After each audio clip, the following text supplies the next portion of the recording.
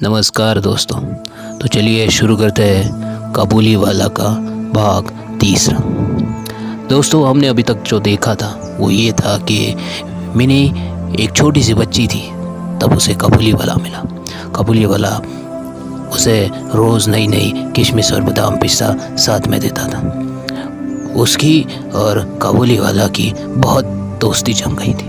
काबुलीवाला एक बहुत गंदा सा और हाथ में झोला ले रहे हुए लंबे लंबे बाल, एक झोले वाला उसी तरह दिखाई देता था। मिनी के पापा उसको काबुली के साथ देखकर और उसके गप्पे सुनकर बहुत खुश होते थे, लेकिन मिनी की माँ ये सोचती थी कि काबुलीवाला एक दिन उसे उठा ले जाएगा, उसकी बच्ची को उठा ले जाएगा। मिनी की माँ को हमेशा लगता था कि वो बच्चे उठाने वाला है, वो कोई आम हमारे जैसा इंसान नहीं है, वो एक चोर, एक डकैती है, और यही उसकी सोच थी। काबुलीवाला और उसकी कहानियाँ, किस्से सालों साल चलते रहे। एक दिन काबुलीवाला को किसी ने खून करते हुए पकड़ लिया और काबुलीवाला गिरफ्तार हो गया। जिस दिन ये मिनी ने और उसकी बेटी ने ये देखा, जिस दिन उसके पापा ने ये देखा, उस दिन से सालों पुराना नाता एक दिन में खत्म हो गया। जिस बात का जिसका शक था उन्हें, वो हकीकत में बदल गई और काबुलीवाला को पुलिस ने गिरफ्तार कर लिया। अब सालों बीत गए।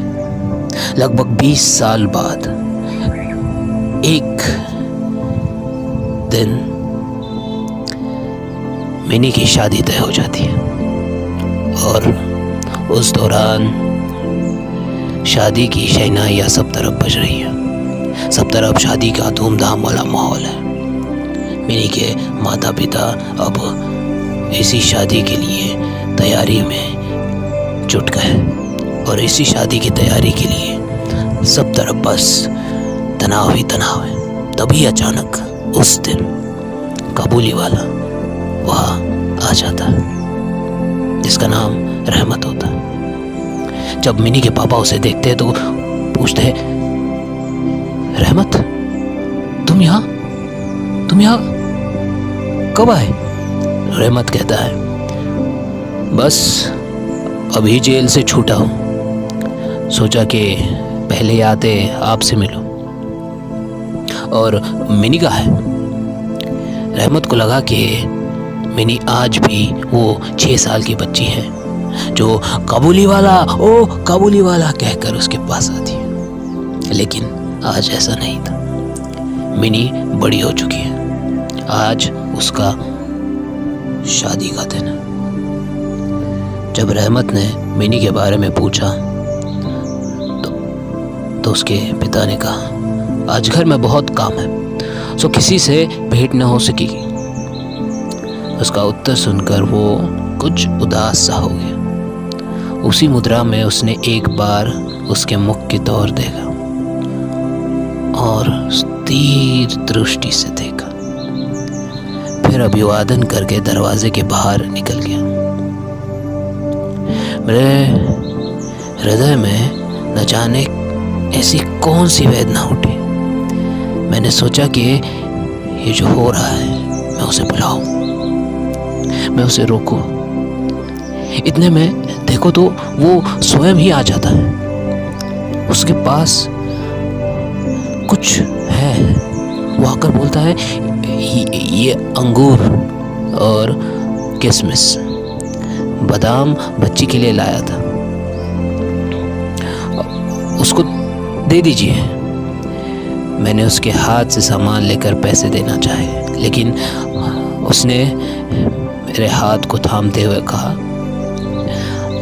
आपकी बहुत मेहरबानी है बाबू साहब, हमेशा याद रहेगी। पैसा रहने दीजिए। तनिक रुककर फिर बोला, बाबू साहब, आपके जैसे मेरी भी देश की एक बच्ची है। मेरी एक बच्ची है। मैं उसकी याद कर कर आपकी बच्ची के लिए थोड़ी सी सेव हाथ में ले आया करता हूँ। मैं ये सोचता हूँ, लेकिन मैं ये सौदा बेचने नहीं आता। कहते हुए उसने ढीले ढाले कुर्ते के अंदर हाथ डालकर छाती के पास एक मैला कुचैला मुड़ा हुआ कागज का टुकड़ा निकाला और बड़े जतन से उसकी चारों तहे खोल कर दोनों हाथ से फैलाकर मेरी मेज पर रख दिया। देखा कि कागज के उस टुकड़े पर एक नन्हे से हाथ के छोटे से पंजे का छाप था। फोटो नहीं, तेल चित्र नहीं, हाथ में थोड़ी सी खालिक लगाकर कागज के ऊपर उसी का निशान ले आया था। अपनी बेटी के इस स्मृति पत्र को छाती से लगाकर रहमत हर वर्ष कलकत्ता के गली कूचों में सौदा बेचने के लिए आता और तब वो कालिक चित्र मानो उसकी बच्ची के हाथ को कोमल स्पर्श कर जाता। उसके बिछड़े हुए विशाल हृदय में अमृत उड़ेलता रहता है। ये देखकर मेरी आंखें भर आई और फिर मैं इस बात को बिल्कुल ही भूल गया कि वो एक मामूली काबुली वाला मेवा वाला नहीं है। मैं एक उच्च वंश के रईस का बेटा हूँ। तब मुझे ऐसा लगने लगा कि जो वो है वही मैं हूँ। तब वो भी एक पिता है और मैं भी। उसकी पर्वतवासिनी छोटी बच्ची की निशानी मेरी ही मिनी की याद दिलाती है। मैंने तत्काल ही मिनी को बाहर बुलवाया। हालांकि इस पर अंदर घर में आपत्ति की गई, पर मैंने उस पर कुछ भी ध्यान नहीं दिया। विवाह के वस्त्रों और अलंकारों में लिपटी हुई बेचारी मिनी मेरे लज्जा की सिकुंडी हुई सी मेरे पास आकर खड़ी हो गई। उस अवस्था में देखकर रहमत काबुल पहले तो सकपका गया। उससे पहले जैसे बातचीत न करने था और ना ही वो कर पाता। बाद में हंसते हुए बोला, लल्ली, सास के घर जा रही है क्या? सास के घर जा रही है। मिनी अब सास का अर्थ समझने लगी थी, अतः अब उससे पहले की तरह उत्तर देता न बना। रहमत की बात सुनकर मारे लज्जा के उसके कोपल लाल हो गए। उसने मुंह पर एक कपड़ा पहन लिया। मुझे उस दिन की याद आई जब रहमत के साथ मिनी का प्रथम परिचय हुआ था। मन में एक पीड़ा की लहर दौड़ हुई। मिनी के चले जाने के बाद एक गहरी सांस लेकर रहमत फर्श पर बैठ गया।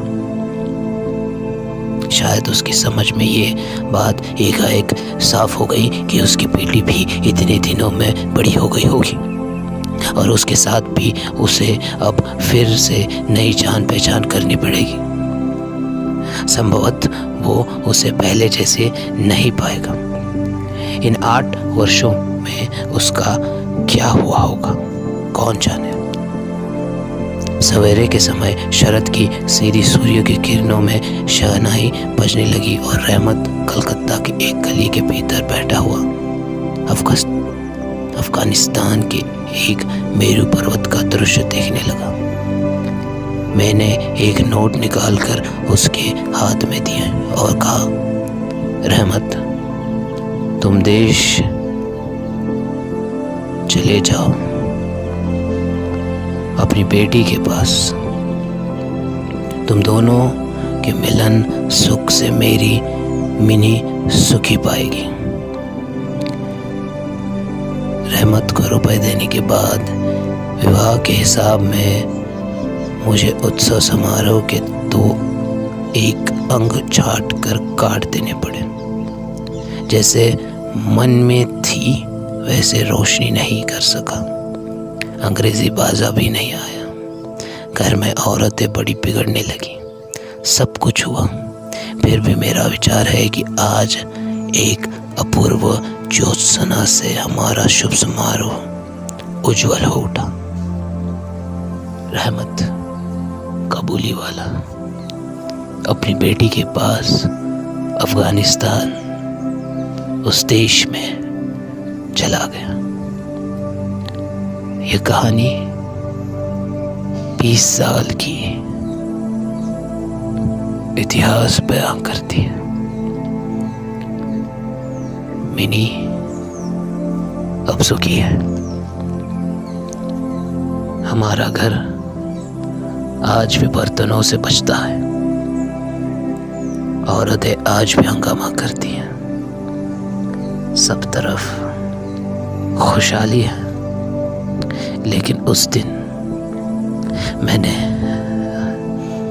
उसे जो पैसे थमाए, उससे मुझे इतनी शांति मिली जितनी मुझे आज तक कभी नहीं मिली।